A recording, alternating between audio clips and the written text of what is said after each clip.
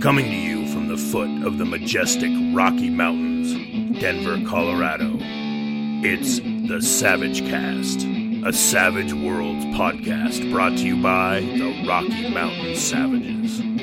Here are your hosts, Chris Savage Mommy Fox, Christopher Savage Bull Landauer, and David Garrett. Welcome, SavageCast listeners, to episode 24, The Secret Agents of Cross. In today's episode, we have an interview with Pete Ruttman, the creator of a new setting for Savage Worlds called Secret Agents of Cross. But before we get to that goodness, how you been, Fox? Doing good. What kind of gaming and other fun stuff you got into recently? Still running Noir. It's going better. After you finally get your players on board. I finally got my players on board, and they're kind of following along and going some different places. I mean, trying to stay off the railroad a little bit, but it's a plot point, so you do what you got to do. It's a little railroady, but yeah, it's going well. Tell me about what you did this weekend. Oh, this weekend I actually I went and shot zombies. Actual, physically shot zombies. Yeah. It was called Zombie Apocalypse Live. It was at the 13th floor haunted house here in Denver, and you basically got a military training A4 that basically it's all compressed air, but felt like I was really surprised. It was by the end I was sweating because the gun was heavy. And I'm like, oh, this is going to be some little plastic thing. It was all metal, single shot, 3-round burst, and you were just going through the haunted house, and the zombies all had headbands on. So you would shoot them in the head, and the headband would go from green to red. So nice. You knew if you hit them or not. Lots of good jump scares. I will say I had a good time. I'm just going to say I don't know if I had $60 worth of a good time, but it was fun. I enjoyed it, kind of little LARPing in a way, I guess you could say. Well, and it sounded like your group got, you ended up chaperoning some younger random kids who were there with you? I did, yeah. We basically were waiting in line and we're just getting ready to go in, and there was two boys. I would say they're probably, 11 or 12, and mom and dad obviously are not into zombies or haunted houses or something, and we're just getting ready to go in, and one of the boys turns around, and then it was myself and two other friends, and he just looked at us and goes, "Would you guys be okay grouping with us?" I don't think they wanted to go by themselves, but it it worked out really well. It was a lot of fun. You didn't get shot in the back though. I didn't get shot in the back. My friend Dee actually, two guys who were coming behind us, she shot one of them. Nice. Yeah, I guess they came around the corner and we weren't moving as fast as they were, and she just turned and shot. And when we left, she's like, "Yeah, friendly fire. I shot the guy behind me. I thought he was a zombie." So that's fantastic. Yeah, it was great. It was a really nice haunted house, and so I had a really good time. Not something I've ever done before, so it was worth doing. Excellent. At least once. Got my Deadlands game. Finally getting back with that group. Tomorrow we've had some things come up, and summer is coming. It's going to be very, very busy, and so I don't think I'm going to get as much gaming in as I normally do, because I've just got so much stuff coming up for the summer. That's true. I haven't rolled dice since our last recording, but we have some cool new information on the one of our local conventions is not running this year. They're kind of retooling it. So to fill the void, we've got a brand new game day on the horizon. So mark your calendars, local listeners, on the last Saturday in July. So I think it's July 28th. We've got a game day planned, and no details yet on location or times, but the date is set, and so we're gonna get together and just have some Savage Worlds goodness, some D&D. We'll get the Pathfinder guys there, and then a bunch of the wargaming kind of crowds in state will get together. So we're not gonna go a year without gaming. Yeah, we're gonna see what we can do. This will be the first one that we've run as a club. So it's going to be one of those where we're going to have to learn some things as we go, look at some lessons learned, but something that hopefully is going to be an ongoing games throughout the year. That basically, I think what our plan is we want to supplement. I think that's a key here. We want to supplement our local conventions So we're going to look at times to have these in between our local conventions, because we're not looking to compete with anyone. That's not what we want to do.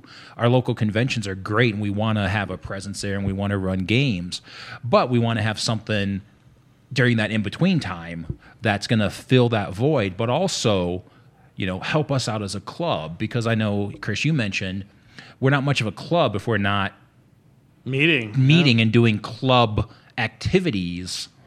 And it's a role-playing club, so therefore that means we need to start running games outside of conventions.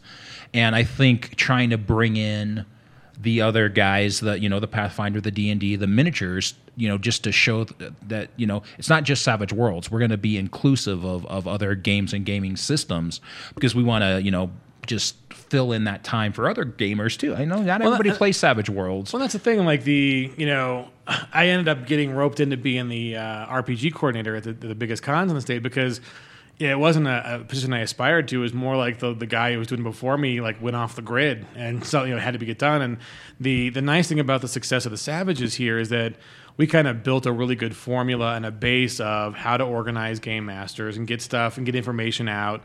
And and that we grew the Savages over time from I think when you guys started it was 4, 5, 6 tables at most. That's a big for anywhere. But now we run a Savage 100, and that's an immense a thing. But in the same amount of time, we went from the conventions were kind of in a little bit of turmoil, and we had the lowest number of RPGs getting run in the modern history of the cons. And these last cons, we had the most, and it was the most Savage Worlds, the most D&D, the most Pathfinder, and then almost 100 or even over 100 other RPGs. I don't want to call them generic, but the unaffiliated between the big clubs, the non-living or organized club RPGs, we had up to 100, and so we're really good. I mean, our success as Savages has allowed other groups to have a similar success in kind of organizing expectations, and so we don't want to lose that. We don't want to lose that momentum. And so we're planning right now, and because I think it's the end of July, and then end of November, last weekend in November, and then last weekend in March are kind of going to be the cyclical dates for our game day, and that puts us away from all the big cons here. We're not competing with the big gaming cons or the big other kind of pop culture cons, and that's 3 times a year. And the other thing too is by sealing the dates for the first 5 of these events, I think we're also telling people that we're going to be around. This is going to be something you can actually come and invest time and do, because we're not going to flame out after 1 or 2, and and we're doing the expectations I think are different for a game day than for a convention. We're not worrying about securing a hotel and getting people hotel rooms and food budgets and all that kind of overhead that's really kind of tough as a convention organizer to organize and run and make sure. And any more hotels in Denver are really picky places. They're really kind of the explosive growth here in Denver and the real estate market and the number of people moving here and the businesses moving here. We're the second busiest construction city. There are more cranes operating in Denver than anywhere else in the world except Dubai. And so that's the hotels have all kind of caught on to that, and they're charging ridiculous rates and have ridiculous contracts. And so until that market evens out, and it might in the next couple of years, there's a really big convention hotel entertainment complex called the Gaylord that's opening up in the next couple of years here, and that might level the playing field on price for convention space and dealing with hotels, and hopefully they'll be a little more reasonable. But until then, we're kind of just for us as a club, not dealing with that. Just going for, hey, we want to get people together. We want to just game and just come out for the day. You don't have to put in a big investment of time. Just come up for the day, come out and, play in 3 Savage Worlds games or play in 3 D&D games or, however we end up being able to structure the day and slots and things like that. And that stuff we're still working through is, how do we want to work that out and logistics and price-wise and things like that. But, save the date, July 28th. Yeah, save that date and plan to come out and join us. More information to come, I think. Yeah, no, we'll be in the Denver metro area, and hopefully we're going to get a full day of gaming, and it should be fun. So save the date, July 28th, and more details to follow. I think even tomorrow we're looking to get the contract with one of the venues we got on tap. So Hopefully that all works out. But save the date, July 28th. Come play some Savage Worlds and/or D&D, Pathfinder, Star Wars X-Wing, historical miniatures, whatever you want to play. We got space for you. So. And before that, there's one other bit of news before we get to our interview. Yeah, I didn't find I was searching for Savage news and didn't find a ton, but I did. If you guys haven't gone to Peg's homepage or seen, if you don't get the daily or the weekly email from Peg, they have a new Kickstarter coming up. They're still doing the. Now I can't remember whatever they called it, the booster Kickstarters or the shorter Kickstarters.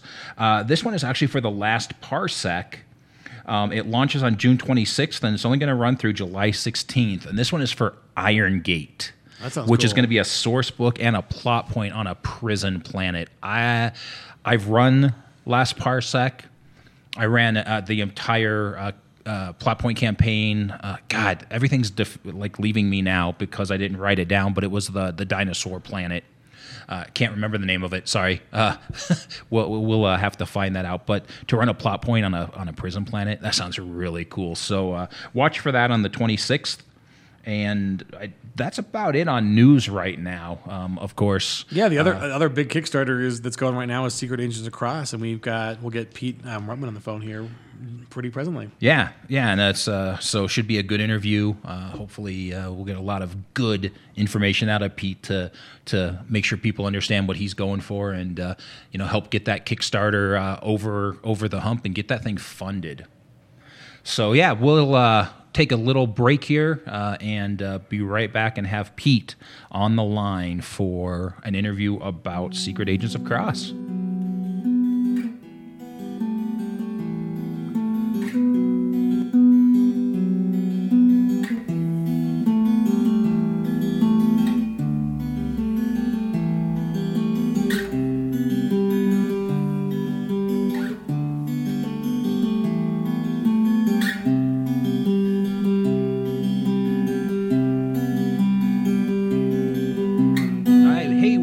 Savages, we have on the line an interview with Pete Ruttman, who has a Kickstarter out right now called Secret Agents of Cross. So welcome to SavageCast, Pete.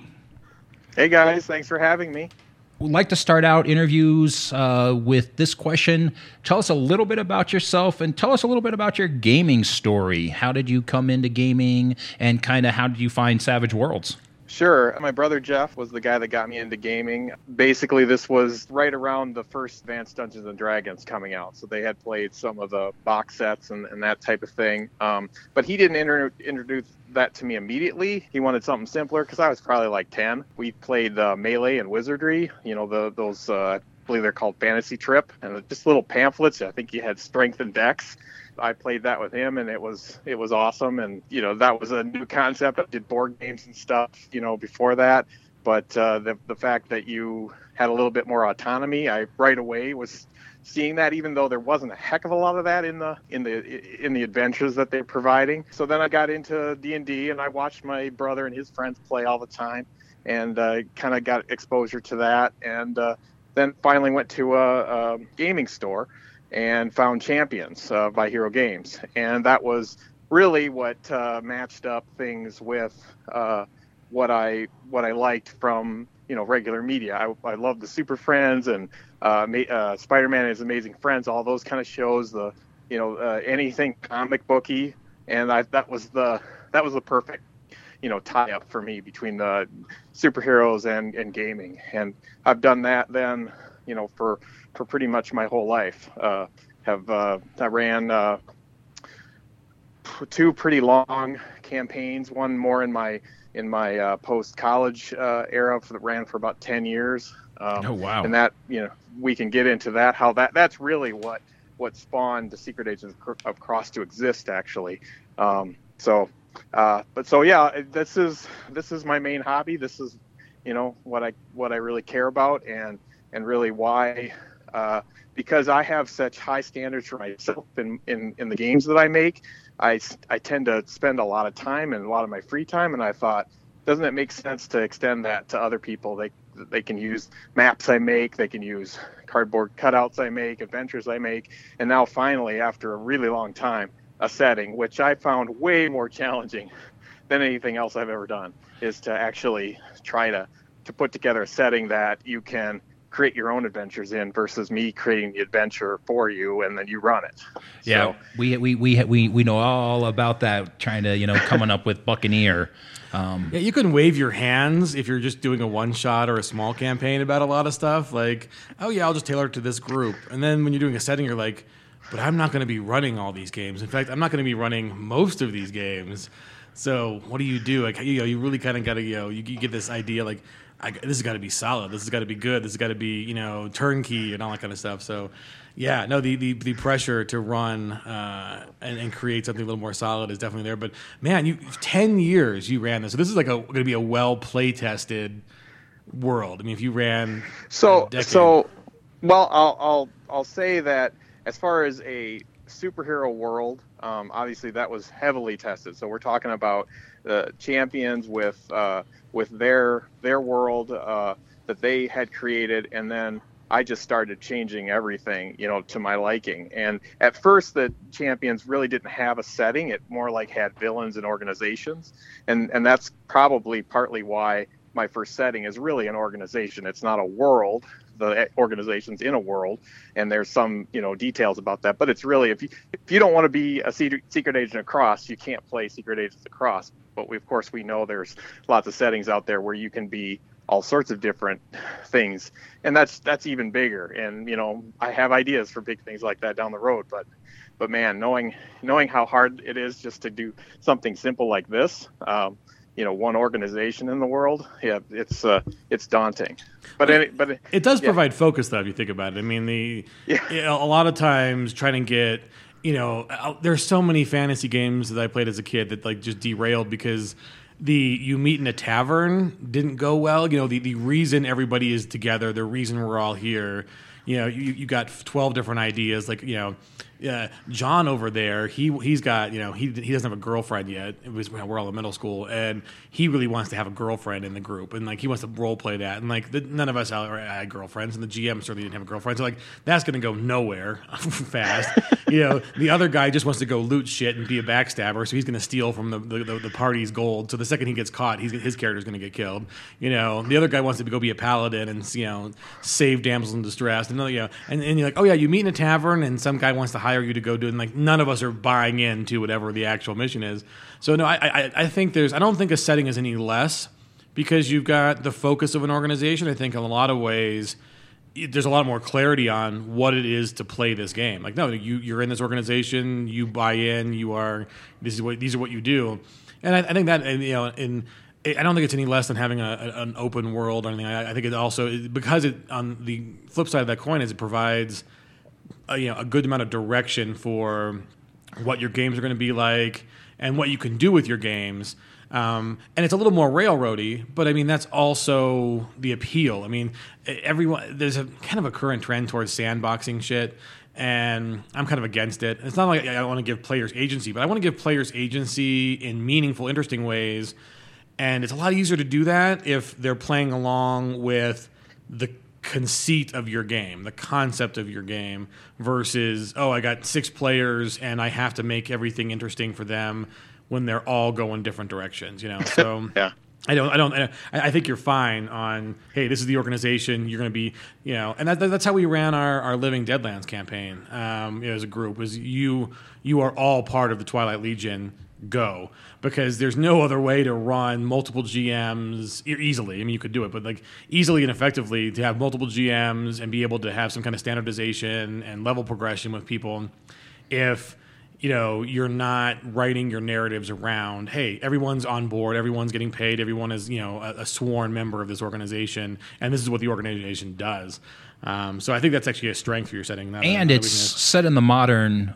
You're setting it in the modern world, right? So, I mean, you kind of have a built-in world per se. Yeah, exactly. And for whatever reason, that's what I've liked as a GM all along. I like there to be some familiarity for the players to jump into, so they're not completely alienated by it. Not to say that that's bad. I'm sure there's people that like that, but for me, it's such an awesome thing to just be able to build on what a person knows, and then just twist it or enhance it, or whatever component that you want to change, because then you can even say, like when I talk about cross, it's kind of like the idea of it being like Shield, but if the Catholic Church ran it, so you can take that modern pop culture, aspect that everybody's familiar with that would be at the table, and you can kind of just quickly get them to realize, oh, okay, yeah, I got to go contact authorities. Oh, well, the FBI, because it's a kidnapping, I can talk to them.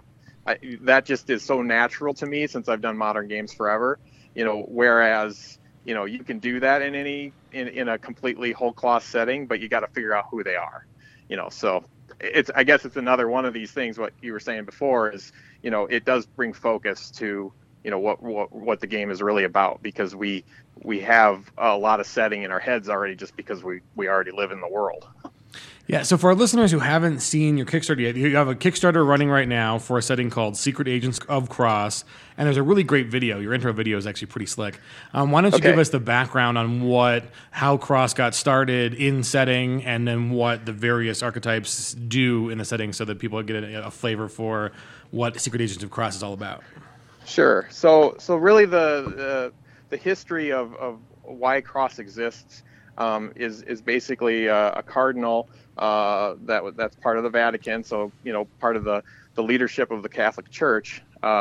Basically was with Pope John Paul II, and when he was the Pope, he was nearly assassinated in St. Peter's Square, and I think he took 6 bullets to his body, but he lived.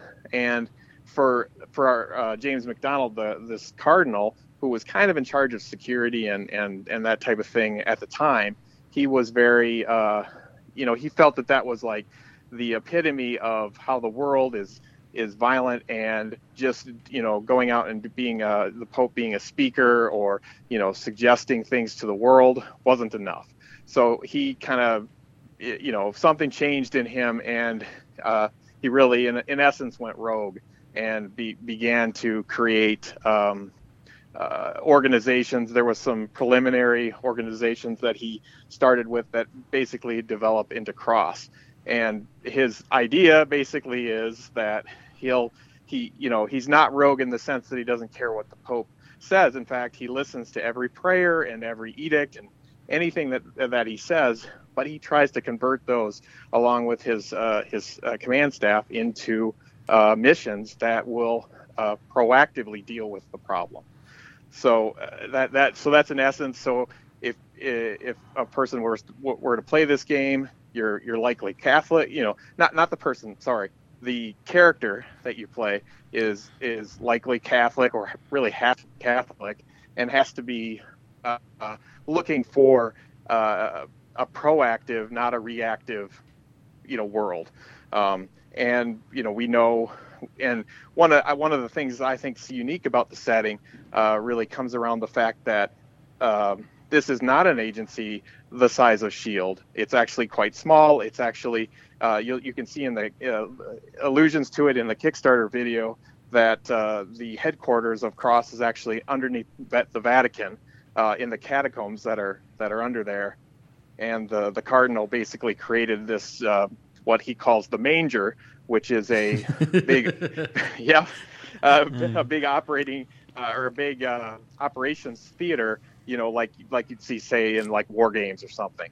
And they run missions across the entire United States and the world, right out of the place underneath the Vatican. But the key is that they are a small force.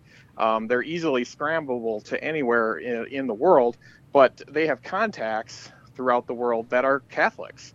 And so you could, if you guys roll up, guys, and send you on a mission, you might end up in Seattle, Washington, and your contact is a Christian radio DJ, and he runs the safe house in Seattle.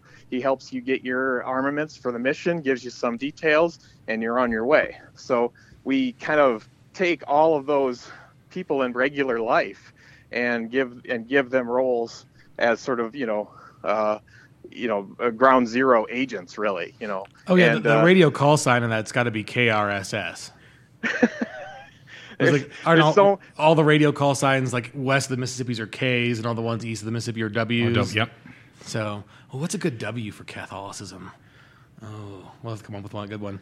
But no, I mean, I love the kind of I mean, obviously, there's the internet punditry. Anything remotely controversial gets pounced on, but I'm not scared of it. Obviously, you aren't either. Of bringing in modern sensibilities, modern day stuff, but you're also gamifying it. So we're still playing a game, people. And mixing in religion and also some humor. I do want to touch on that a little bit because I find that kind of interesting, the whole religious aspect. Yeah, tell me your stories about going to Catholic school and all of the wonderful bruised knuckles and damaged soul you had from dealing with nuns and priests. Because I was there, I did that. Oh, did you? See, for me, it was just the opposite. I was one of my mom's ex-husbands. His family was very religious, and they thought I was a devil child because on Sunday mornings they would come out here to visit, and they would basically want to go to church, and my mom would go to church with them, and I wouldn't go because I wanted to stay home and watch wrestling. Nice. Satan child likes the wrestling sport. No, and they would. Oh, they did not like the fact that I would not go, and I always found that really amusing. Actually, obviously, it stayed with me because that was 30 years ago. Well, and I was always sad because there was always really good wrestling on during church. Yeah, so. Back in the day when wrestling was good. Yeah. When it wasn't a damn soap opera. Well, and there's a little bit of that in your game, man. We noticed the healer archetype picture had a luchador mask on. So yeah, that's really funny because I mean that's just part of how I'm actually originally a superhero guy. I played D&D with Melee and Wizard and D&D with my brother when I first started out, and we went to a game store and there was Champions from Hero Games, and I'm like, this is really what I wanted to do. I wanted to run those games, and that's really where my history started. But as I played Champions more and more, I just found that there's more to modern settings than just superheroes, and that's really how this whole thing has evolved. Because I did so much magic and demons and all that I was doing in a superhero game. I love like you said, the manger is the name of the headquarters, which is a nice little funny little pun. But even within so CROSS itself stands for Catholic Response Organization to Strategize and Strike. So it's kind of like a G.I. Joe force for Catholics. Yep. And you list a bunch. There's at least 10 archetypes that you mentioned already in the Kickstarter. Correct. Yep. And some of those are actually really hilarious. The first one is the Silent Knight. Tell us about that archetype. Sure. So, one thing, to use other modern pop culture, I think of CROSS a lot like I think of a Catholic Leverage. So if you've seen that show, you have your thief and you have your hitter and you have your mastermind. All those roles are basically are part of that 10 with a little expansion beyond the 5 that they have on that show. But I was looking for and we can get into why I picked Savage Worlds, but it really comes around this concept. I love the idea that you can play a character that's best in the world, best of the best. And so, as an example, like the Silent Knight, that's your thief and your infiltrator. And, that person is exceedingly good at, doing those types of activities. And then that you match them up with, 4 or 5 other players that pick, the other archetypes from that list, and you have a leverage, heisty, A-team kind of vibe, and then you just slap Catholicism on the top of it, and you go, wow, this is really, strange, and maybe a little different. Oh, I love it. So the stealthy character is the Silent Knight with a K. You can just hear it being Silent Night, stab, stab, stab, Holy Night. Rappel down the whatever. And then almost every Silent Knight has Vow of Silence armor. So nice. Continue doing that. And fantastic. you're hitting on what I think is really fun about the setting. I am sure there's somebody out there that is going to see that in a negative light. And I understand that, and I'm fine with that. We don't need your $20. Thanks. That's it. what I feel like I haven't hidden this from anyone. So I tried to be as overt about it. as I could. So, yes, there's going to be some silliness, but at the end of the day, these characters are going to go out and do great works and perform miracles and try to make the world a better place. And I think that should be what someone that is strong in their faith would see, and take it or leave it. But that's where I'm at with it. Oh yeah, well, there's always a place for humor and for drama and for play. I mean, if you think about it, I mean the modern movie take on horror is dripping with Catholic sort of pastiches and kind of overtones, and most of it's not actually very well read or accurate, but it's it's kind of a so much of either exorcisms or demons and ghosts, and those kind of things are evolved out of a reinterpretation of Catholicism or Catholic doctrine, or even just like the sort of apocrypha around Catholicism, whether it's actual doctrine or more just extra writings around it, and those movies sell really well. It's an established genre. There's never really a whole lot of super people pissed off running around about that kind of stuff. So I don't know that there's a legitimate claim that this sort of thing can't be done. I think there's definitely, I think there is a place in gaming and in fun to draw on modern conflicts, modern sensibilities, but gamify. Like, I think everybody knows when you sit down at the table, this is an exercise in fantasy and fun, and small f fantasy, not and storytelling. Yeah, storytelling. It is. I think people choose to get offended more than they actually are offended about stuff, and so hopefully we don't end up on the receiving end of too much of that stuff, because I mean, my setting I'm working on is Renaissance Italy, and there is a ton of that stuff. I mean, very many of the same things you're probably going to hit on about relics and artifacts and powers are things, probably very similar things that I'm working on, because they're not original, but they're interesting and they're pulpy and they're fun. I mean, if you think about Indiana Jones, most of the Indiana Jones the backbone is about Judeo-Christian religion and artifacts, and that's the backdrop in which they put on Nazis and high swinging action on top of that. And so I think these are legitimate tropes and ideas to like work with and play with. And I think it's because they are approachable. People have a general sense of in the real world what these doctrines are, and then also in the the fictional world, the fictional realm, what people have done with them. And I think that makes it approachable, because I think one of the things with gaming is like with D&D, are we in Forgotten Realms, or are we in Greyhawk, or where are we? Are we in Ravenloft? And then, those are entire worlds with their own histories and fluff and stuff.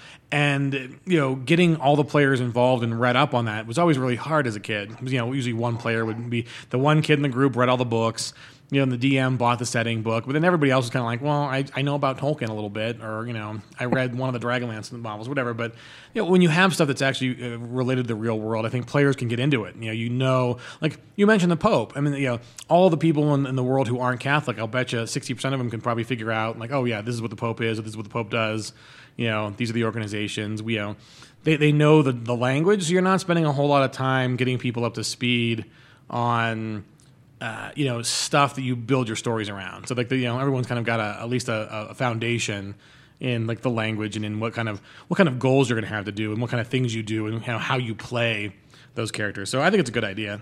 Plus, I really love the fact that like in Cyberpunk, you usually call hackers ghosts. So in this setting, the hacker's called the Holy Ghost. I love it. That's hilarious. So you mentioned a little bit about why Savage Worlds. So I'm curious about that. What led you to Savage Worlds to say, hey, this is going to be the rule set that I want to use? So I think obviously I've mentioned Hero System and Champions, and that's where Cross really started out. That was my go-to system for basically decades. So it made sense for me to use that. And as I was developing it, I don't know how much you or your user base, fan base, knows about Hero System, but it's definitely from the sort of crunchier days of role playing. Tons of there's a fair bit of math. They have a character generator software that they've had different versions of over the years, because there's fun in actually just making a character, which can take you hours. It is extremely flexible, and that was part of what probably kept me in that realm, especially with superhero stuff, because it's really you don't really have roles and archetypes as much in superhero games, at least until they really started building it into like an energy projector and a brick, and started bringing those things in. In the early days, we were just trying to make up whatever the heck we could think about, and that was really awesome. But it is really heavy duty game, and it's hard for me to run at conventions because there's just so much nuance. So that's really what got me thinking, is there something else that would work for me? And I played Savage Worlds several times at GarrettCon in Lake Geneva, and I realized that it not only does it have some similarities of these sort of building block concepts that you can buy a power, and you can do certain things with those powers, and edges, or there's some synergy there. So I liked it right away from that standpoint.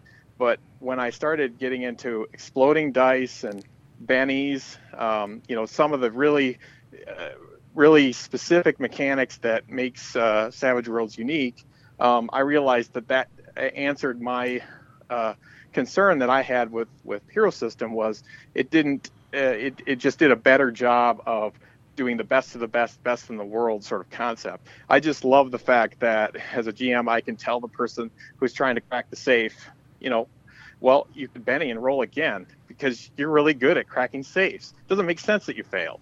And all your fan base knows that up and down. But when you first kind of get into that mechanic, at first exploding damage and all that seems crazy, but I think it fits so well for the sort of over the top sort of really just best in the world type of character, any type of secret agent, type of thing. So I fell in love with that, and really that's where it took off from there. And went through the whole process of getting a whole nother license specifically so I could write it for Savage Worlds. So in your setting, do you have your characters start at novice necessarily, or could they start? They start at novice, and and it works just fine because because they have those bennies, and they don't seem like going back to the days of having a first level wizard and going, well, this is my third one, I hope this guy lives. Yeah, that first level wizard with 4 hit points. Woohoo! Yeah.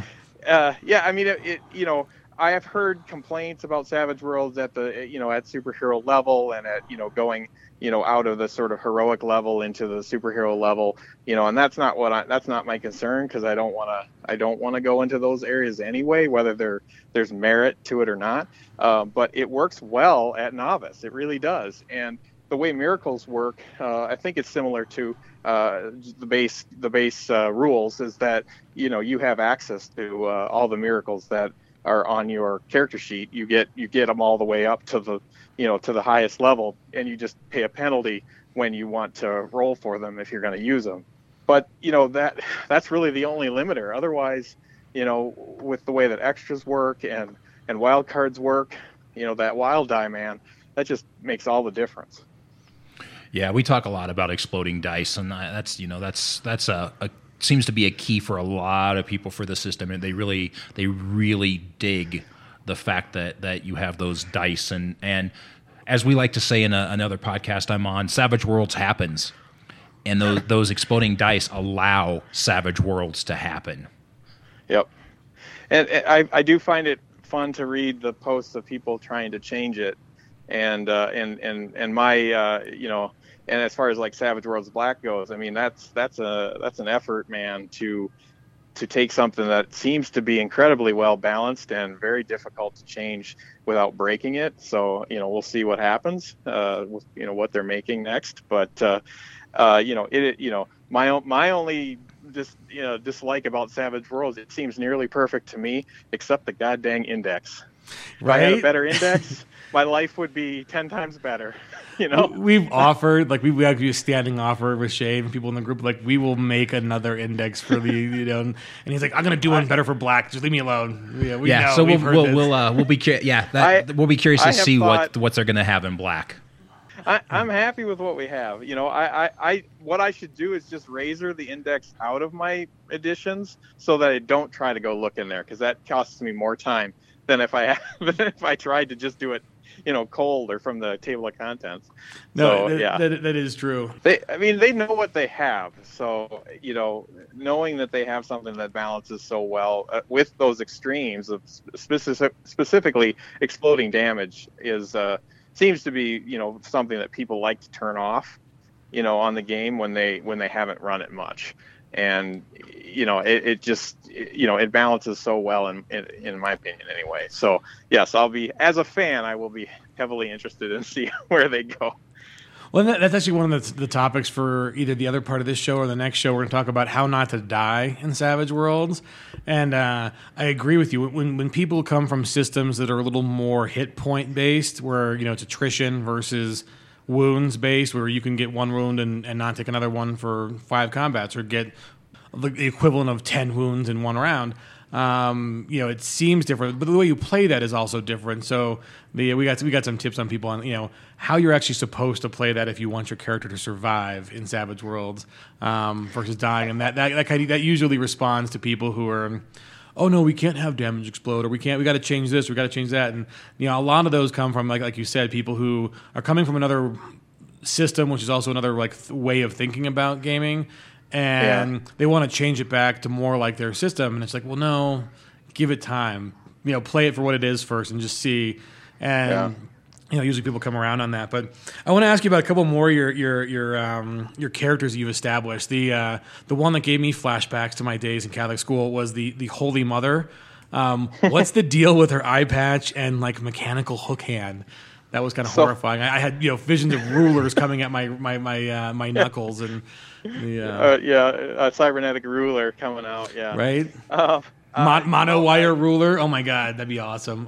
None with a mono wire ruler. See, there's a point where maybe you go too far, and I try to toe that line. You know, the Holy Mother is she's just a beast. She was her parents were killed in France, and she got dumped into an orphanages, and she began her life to be a nun, and then she met a fellow that does trains riflery, and there was an effort to have the Vatican City be in the Olympics, and they decided to have a riflery team, and she got on that, and that propelled her into the world of espionage and the war, and she was she assassinated Nazis, and really what it comes down to, eye patch and hook hand, is that she probably should have retired, and she didn't, and she did all the subsequent wars, and it started taking a toll on her. And so when the other cross management started interfacing with her, probably on some mission, they realized the only way they could stop her from pretty much killing herself out there was to give her a job of importance, you know, within Cross. And basically they're really saving her life, because she would still be, in her elderly years out there trying to snipe off, you know, somebody, you know. Oh, I love it.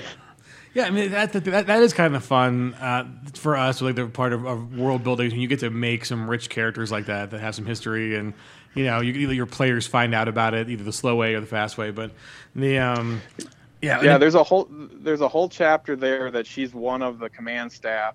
All of those are fully fleshed out characters with full stats, and the intention is that, you know, once in a while, if shit hits the fan and you may need one of those guys that usually isn't in the field, out in the field.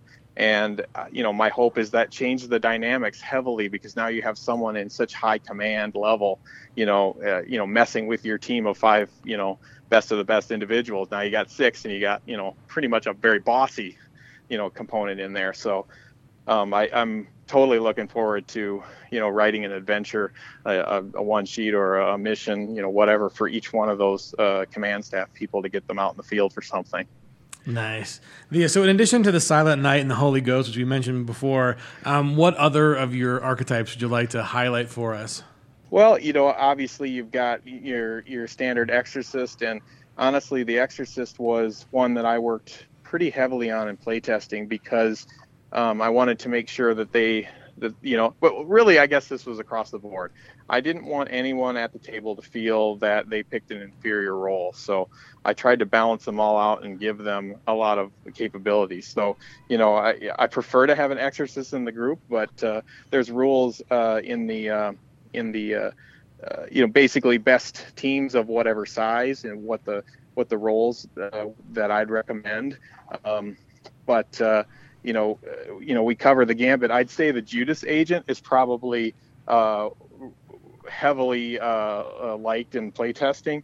The Judas Agent generally has a Miracle Shroud, which is actually in the test drive file, and that the Miracle Shroud basically gives you the ability to take on any clothing appearance that you want, and even farther. Kind of similar to like Doctor Who and the I can't think of the name of it, but he can basically show this this blank pad of paper and it'll show like a badge or whatever. Yeah. The Judas Agent can do that. He can't hand it to anybody, but he could actually show them something. And that once that entered my game, people were like, "Oh my God, that's so cool!" And then additionally, there's also a face 3D printer. As long as they have a picture of who they want someone to look like, he can print those out and hand them out for various teammates so they can go in and do some kind of con job with multiple people. So that one has been really really popular, and people have commented that was the the one they really liked. Secondarily, the Holy Ghost, which we mentioned before.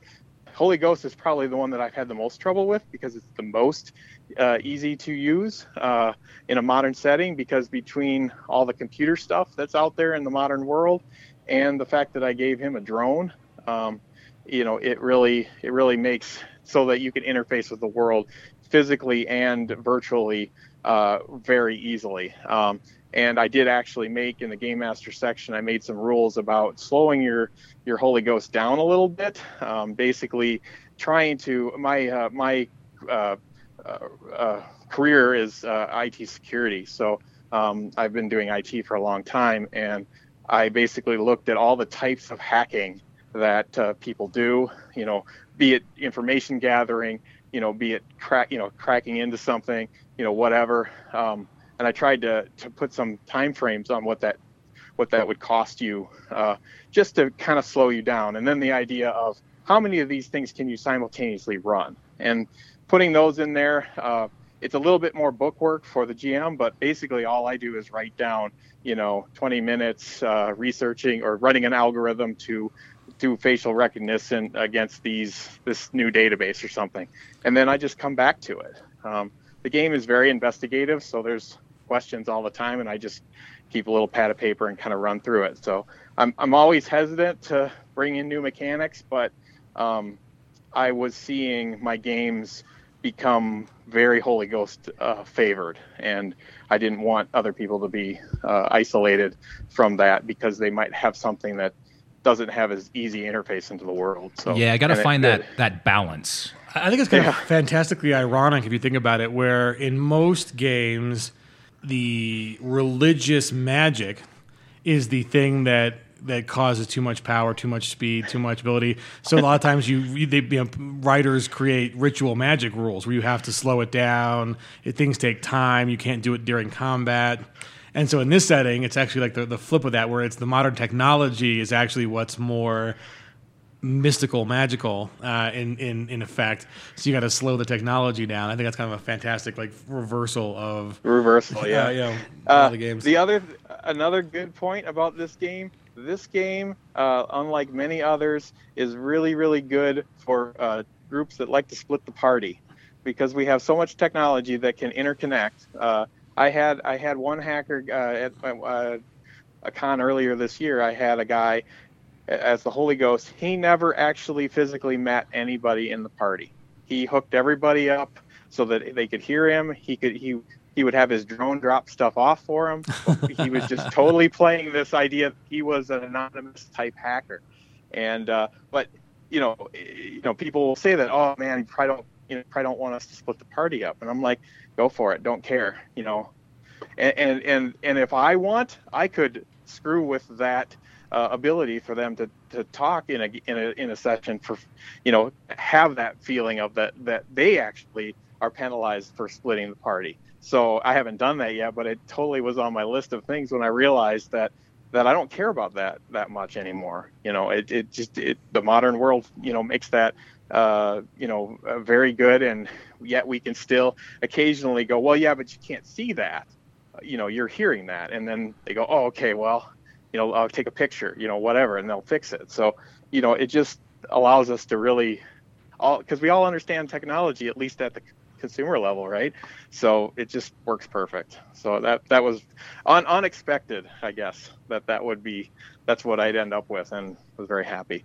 It's fun to have play styles that normally break games, and like, no, this game actually excels there. This works. This is A-okay. You can do that. This is not a tripping block for this. But so one of your characters, and I definitely recommend people go watch the Kickstarter video. It's very slick.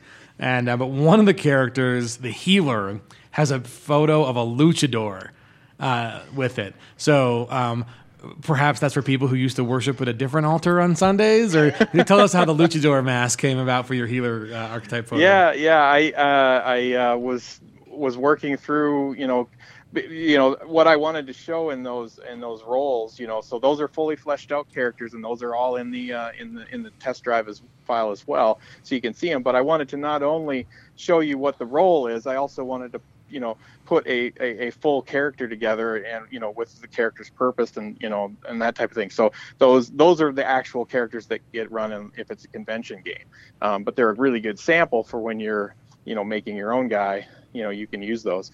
As far as this guy, so I was, I had already done all the research to find out where are the pockets of very high percentage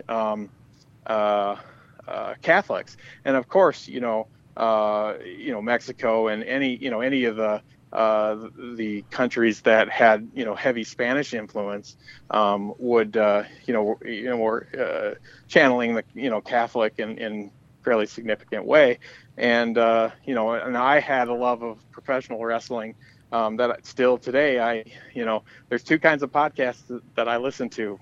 Wrestling podcasts and gaming podcasts. Nice. So still liking that. Don't like the current product, but I like a lot of the old stuff and hearing about it. And I'm certainly not a heavy knowledge of Mexican wrestling, but it worked so perfectly to have somebody kind of like an El Santo type of character, that would be, had a miracle moment, an awakening to the faith, and, joined Cross from having a background in something completely different. And I don't know if I kind of stated that before, but pretty much, I want, you don't wake up, graduate high school or college, and then get recruited into Cross, and then you go through the ranks. Almost all Cross agents came from somewhere else. Maybe they were in the Swiss military, or maybe FBI, maybe a professional wrestler.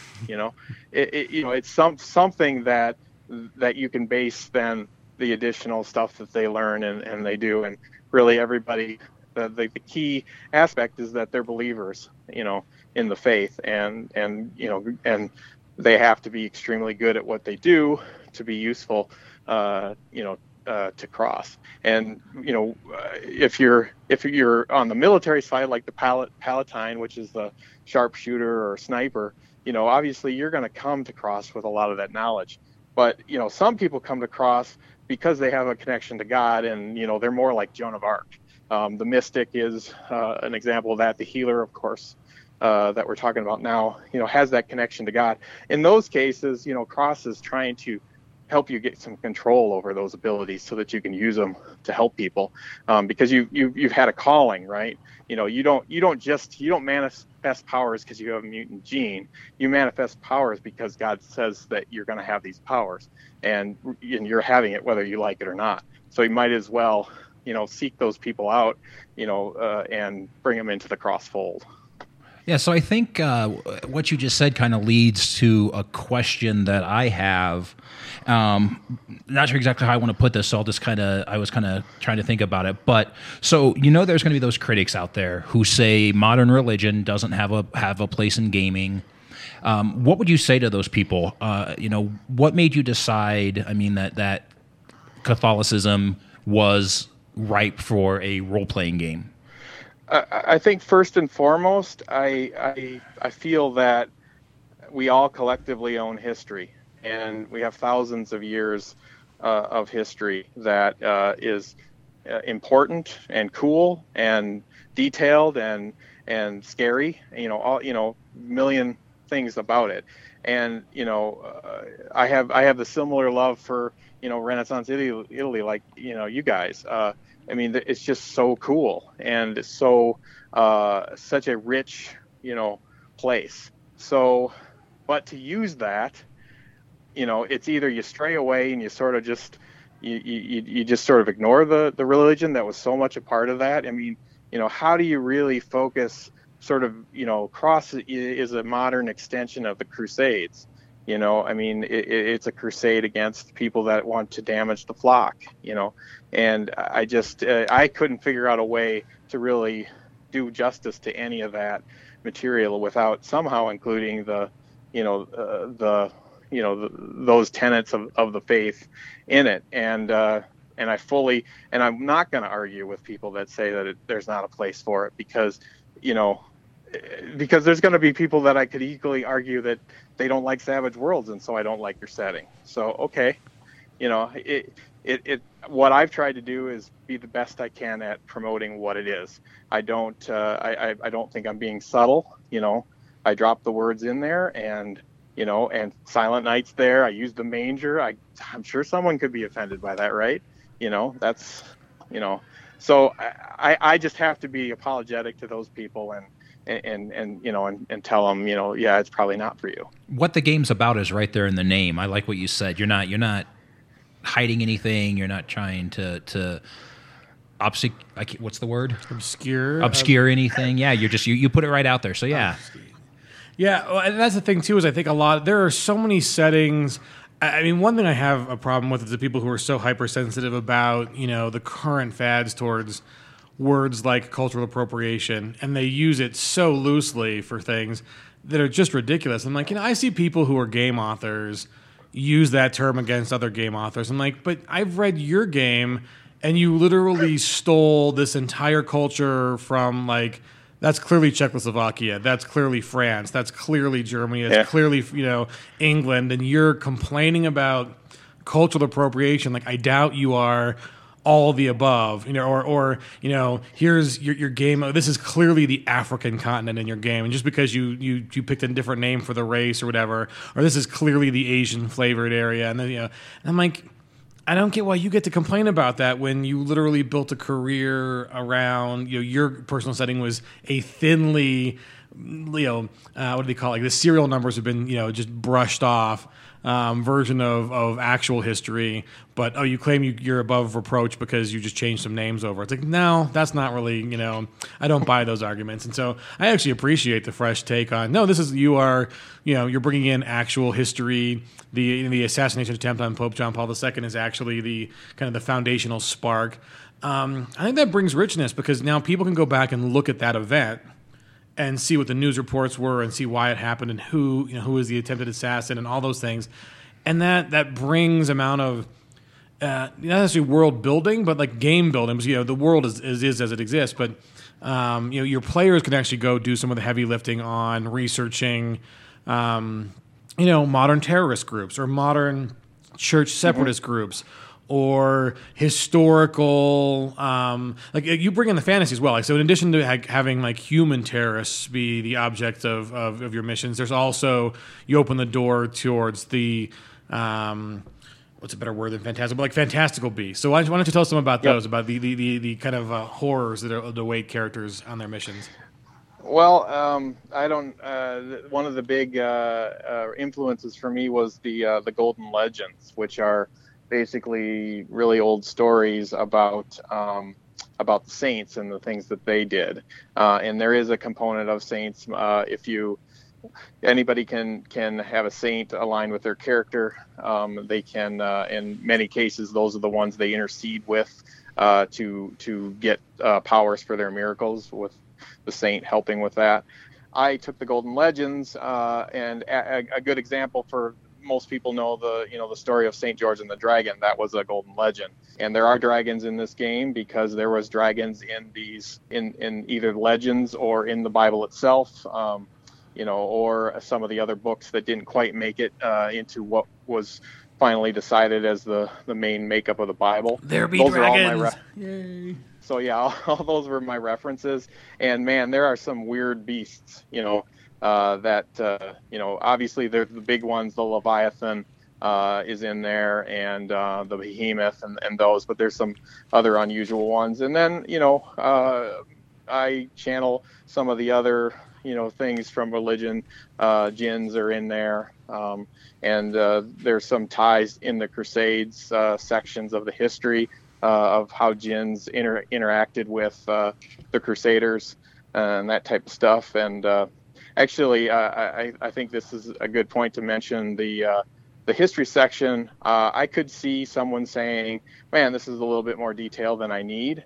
But hang with it, because what I tried to do with the history is I basically do a brief history of the last 2,000 years. But most of those passages are intended to have a modern hook. So if someone is mentioned in like the Cathars, when they were wiped out by the Catholic Church, there's an organization called the Vengeful Order of the New Cathars in the adversary section, and it's basically the bloodline continued, and they're not happy with what the church has done, and they'll go and they'll be an adversary in that case.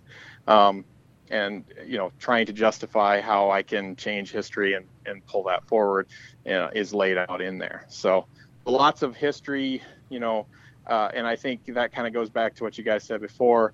GMs can mine history because this is so closely tied to history. They can also mine that first history chapter for adventure ideas, and then in some cases there's write-ups for those characters, already later on in the book. Yeah, and that's fantastic. I mean, I'm so for that as a game master, where I get people who are like, well, pages are special, and print is expensive, and so you got to get we want a lot of this, the other kind of stuff in 100 and whatever page book. But yeah, I mean, that's the kind of stuff where as a GM, like, literally one sentence in there, like the Cathars and said. I mean, that is an element that is definitely plays big in my game, even though, like, just like you, I'm bringing them ahistorically forward, whereas most of them were wiped out by the 1200s. They're an interesting other sect, an adversary or ally or whatever, versus the Catholic Church, and and it's kind of a story that I haven't really seen told a lot. And so, yeah, they're interesting. I mean, they are an interesting foil for the similar kind of like, well, they believe in a lot of the same doctrine, but then this is very, very different. And this is how they, and there was the battles between the church, and there were purges, and there were, inquisitions and witch hunts and those are, I think, rich fodder to build, gaming history around. And then how do you, and making a modern twist on that. I mean, I think that's cool. That's exciting. I mean, that's stuff that drives game masters to be able to create their own content, even if they're not, super well read up on being Catholic or modern Catholicism. Like, if you give them enough history, they can treat it like they treat every other history in, Forgotten Realms or, Dragonlance or, Dark Sun or anything like that. You can treat it like, here's the established canon, run with it. Pick an area. You can Google or research more, or you can just riff on it with your own ideas. So I think that's a very valuable tool, actually. So.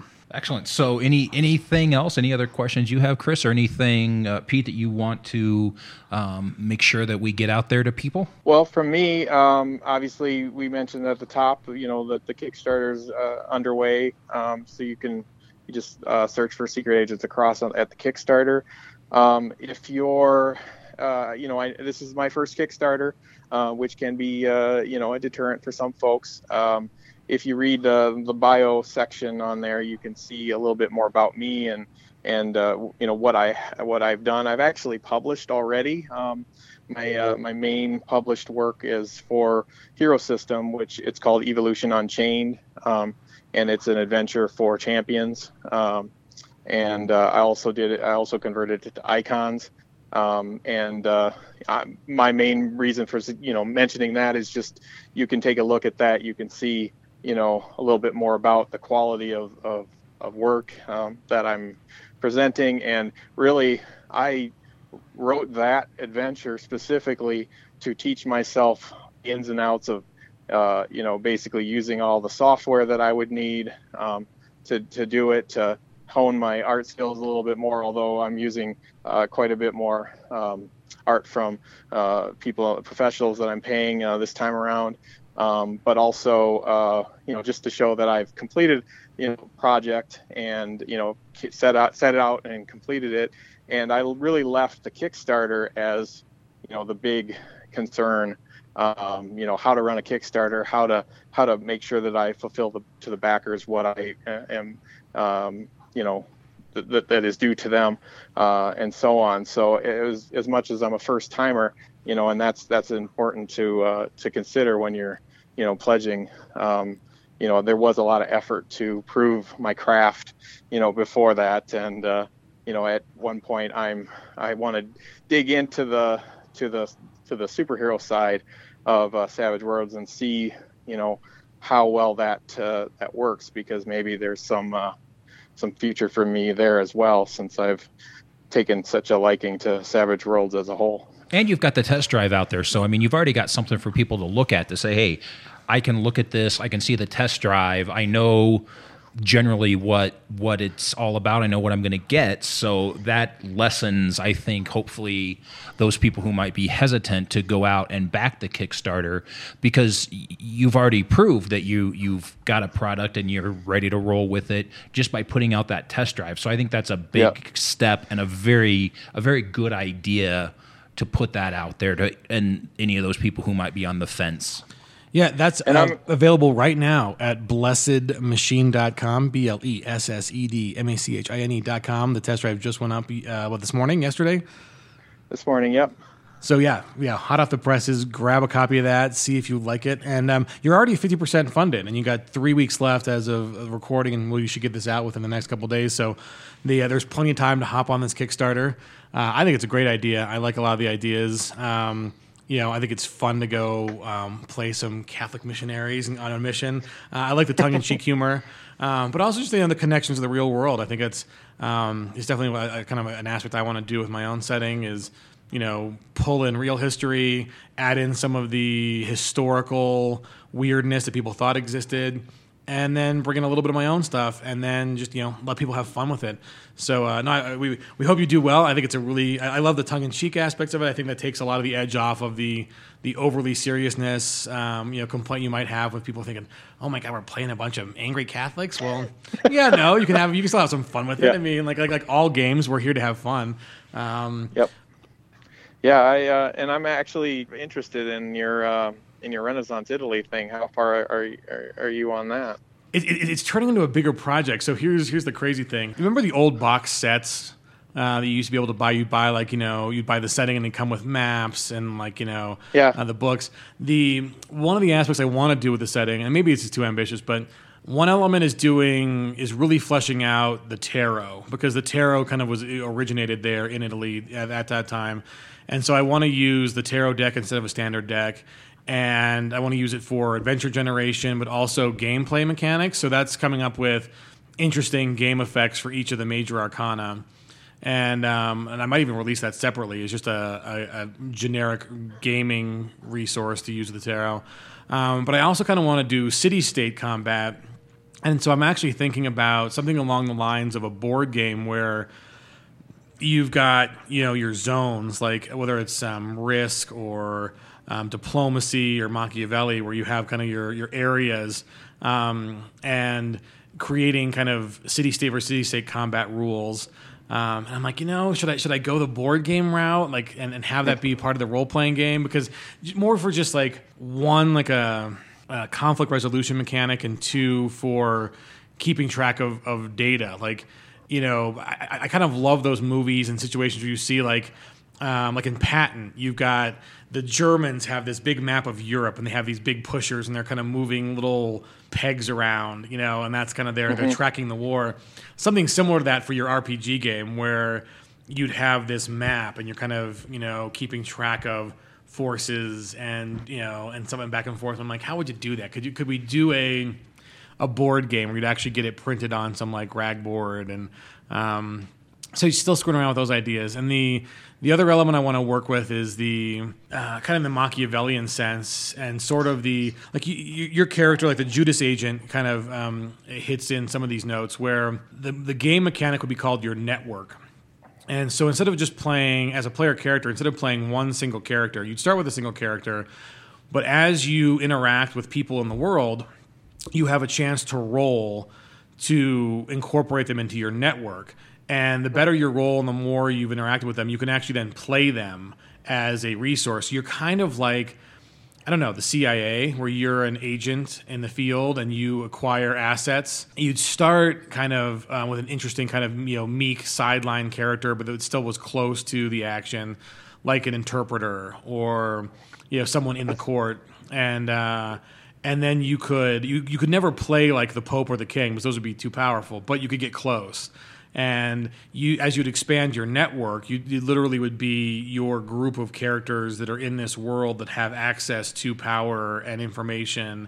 And so I'm working on network dynamics, and that's kind of taken a lot of thought process. But it's definitely coming along. Have you ever seen the show Da Vinci's Demons? I think a little of it, yeah. Yeah, it was on like Stars, and they basically a lot of the spirit is kind of from that show, in the sense that they take Da Vinci and they turn him into a younger, hipper adventurer instead of just a scholar and an artist, and he has his little back and forth between the church and the Pope, and the Pope's agents, and the secret society. And the secret society kind of has, you don't know whether they at times they seem benevolent, and other times they seem downright terroristic. And so that's kind of some of the ideas I want to play with too, is just having the power of the church, but also, I mean, you can recognize that there are subgroups within the church that aren't necessarily all on the same page. You've got like kind of the modern orders, whether it's like the Jesuits or the Franciscans or whatever. They kind of have different agendas, and they're kind of differently organized in philosophy and spirit, and so. There's a whole lot of ideas to play with, so it's coming along slowly. But I think it's going to be big. I mean, I don't want to do it small. I kind of want to incorporate all this stuff, and that might end up being like this gigantic, multiple books or multiple ideas. But it's the project that late at night when I got some time, that's the one I go back to and add some ideas here and there. And so, I have no idea on timeline on when it ever come out, but I'm thinking about doing. Like starting with a tarot Kickstarter to just pay for the tarot art. And so it wouldn't be even a gaming product. I literally get together the artists, and we'd release a tarot deck with the art. And then that one Kickstarter hopefully would pay for the art for the artist for the tarot deck. And then I'd reuse all that art in the book. And then perhaps do the tarot. The second Kickstarter would be a gaming tarot product where you could be like adventure hooks based upon tarot reading, and since that's very general and not necessarily tied to any system, hopefully that Kickstarter would then fund the actual book for Savage Worlds and all the other stuff. So that's kind of my idea now, is doing two kind of moderate singular product Kickstarters first, to kind of build up to being able to pay for lots of rich art, lots of production value, lots of that kind of stuff for here's the big setting. So that's where that is. Sounds cool. It is ambitious. Yeah, and that's the thing, is I'd rather just I'd rather make it like a magnum opus kind of deal than the let's just get it out, let's just do the work and push it out the door. Yeah, and that's kind of thing, is like there's some other systems, like I've since found people who have touched near this, like the Italians put out a system a setting called Ultima Forsan, and that's got some similar ideas. Like they use Da Vinci as kind of a steam Da Vinci punk, and similar to your Iron Shroud, kind of brings in armor or a little more technology, and but Renaissance era. But what they do, their big conceit is that after a certain year, like 1450 or whatever, the zombie apocalypse happens, and so they've really wiped out. They keep history to a point, and then there's a major break, and I'm like, well, I don't feel like I'm treading on their toes because that's not what I'm doing. I mean, bringing on the apocalypse might be a threat that happens in my game, but that's not. I'm not bringing in, waves of zombies and civilization has collapsed and you're, fighting from little, pockets. Yeah. Well, that's more on the like Crosses. It's you're combining two genres and trying to make something new out of it. That's a little different and and fun. But not necessarily, channeling the actual way the times are at your picked history, I guess, area. Yeah. So and that's the thing is, to me, it's like I love the idea of zombie games. I think it'd be fun to play a Renaissance zombie game. For me, a lot of the stuff that's interesting here is like, playing a little bit with Catholic and Judeo-Christian, like you've done in this setting where you've got the ritual items, the artifacts, like the Jesus Scourge and the Ark of the Covenant and the Ring of Solomon. So, hey, Pete, tell us about the use of ritual items and artifacts, historical or ahistorical, that you're using in this setting. I basically started out by just creating like an artifacts and relics, sort of base rules, around, generating those. It's certainly I don't know if it's widely known, but most churches have a relic, so some component of a saint, and so it makes sense that those would be available at to cross agents in certain situations. Most of the safe houses have a relic. And they're very basic, they offer very basic, improvements, I guess, to your character when you have it, in your possession. But, you can't not deal with all the sort of epic Old Testament, items like the Ark of the Covenant and, the, Staff of Solomon,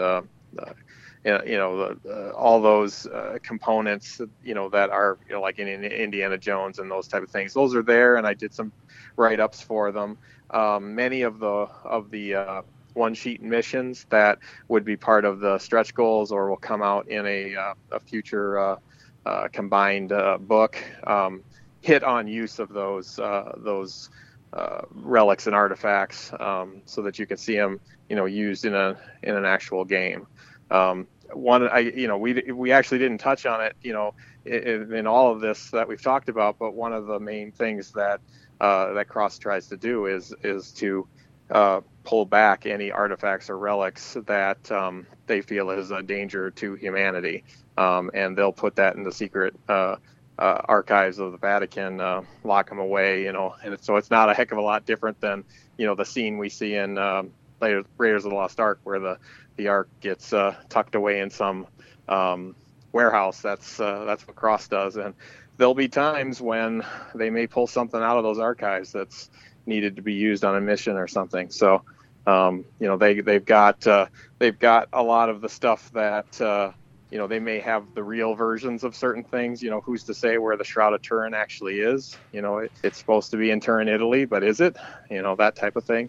We haven't really talked much about the spy aspect, but there is a lot of espionage and spy stuff going on as well. Rival factions. There's some people that worked for Cross at one point that wanted to do more black magic, kind of like around the Seal of Solomon, which can control demons.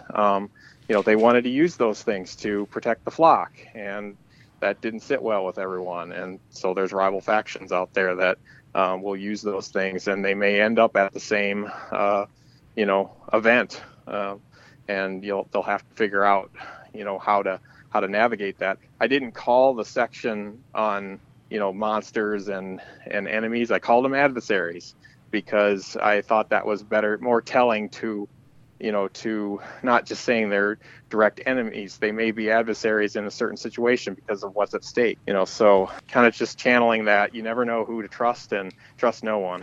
I like that. Relic hunting has been, a really kind of rich topic for film and RPG games, whether it's, Indiana Jones or Lara Croft or those kind of items. Like, relics make great MacGuffins for characters in games because not only is almost there the perfect MacGuffin, right? I mean, because it's a combination of everyone's focused on a very specific task, retrieve or destroy. The actual ritual items themselves can have meanings to, different meanings to other groups. So you have rivals, adversaries, and enemies that are all also on the game board going after it or trying to stop you from going after it. And then the consequences of success or failure become interesting because you can really... There's a great movie, one of the kind of inspirational things for my own setting. It's called The Ninth Gate. And it's a Roman Polanski film that's Johnny Depp stars in it.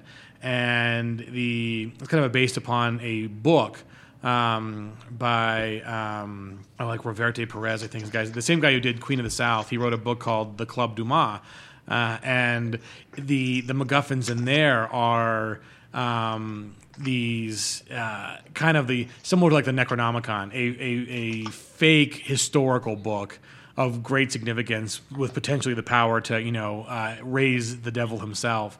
And, the topics it sounds really dry because the actual relic hunting is going through people who have historical book collections. And he literally meets with people who are historical book collectors.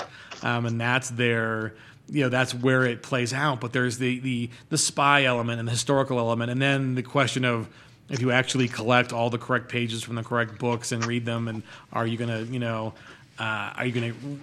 raise the devil? And some of those questions, like they're better off left off screen, and sometimes it's better off to play with them. So I think that's a lot of replayability if you've got a good set of relics and kind of different powers you want to play with. So that's always fun. I mean, that's a good reason to pick up the book as is just using those as MacGuffins for any setting you want. I mean, once you've got hey, $20 for 20 good ideas on MacGuffins to have people go chase, and here's the powers they do, and here's what those are useful tools for any setting. So yeah, that's one thing I think is missing in some games, and that's like in Deadlands.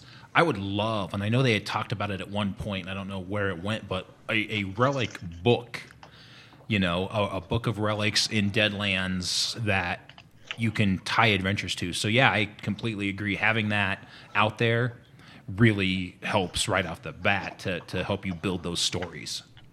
So here's a last question. Given that your characters, your agents, are Catholic, is there a different kind of play style regarding how far they can go in the pursuit of their ends? I'd almost assume that murder hoboing for effect is kind of off the table. There is the Holy Vows, which are a series of basically, I guess, rules that you're generally supposed to follow. It's not the Ten Commandments. Obviously those are very, specific as to what you can and can't do. But the last of the Holy Vows is that you have to go to confession and confess your sins. So if you did something in the course of your mission, you're going to have to go talk to your priest and tell him what you did. That could cause all sorts of trouble for your future with the agency. Oh, wow. That's kind of a fantastic little gaming mechanic right there. The consequences for actions. I like it. That's fascinating. I'd love to see how that plays out. Well, we appreciate it, Pete. Thanks for coming on the show. If you guys, there's 21 days left on the Kickstarter for Secret Agents Across. Pick up the test drive at blessedmachine.com. And we're pretty sure you're going to get funded, man, because it actually sounds like a pretty cool idea. I'm definitely filling a niche that hasn't been overplayed yet. And we wish you all the best, man. Yeah, thanks a lot for coming on the show. All right, I appreciate you guys having me on. All right, thanks everyone for listening to episode 24 of Savage Cast.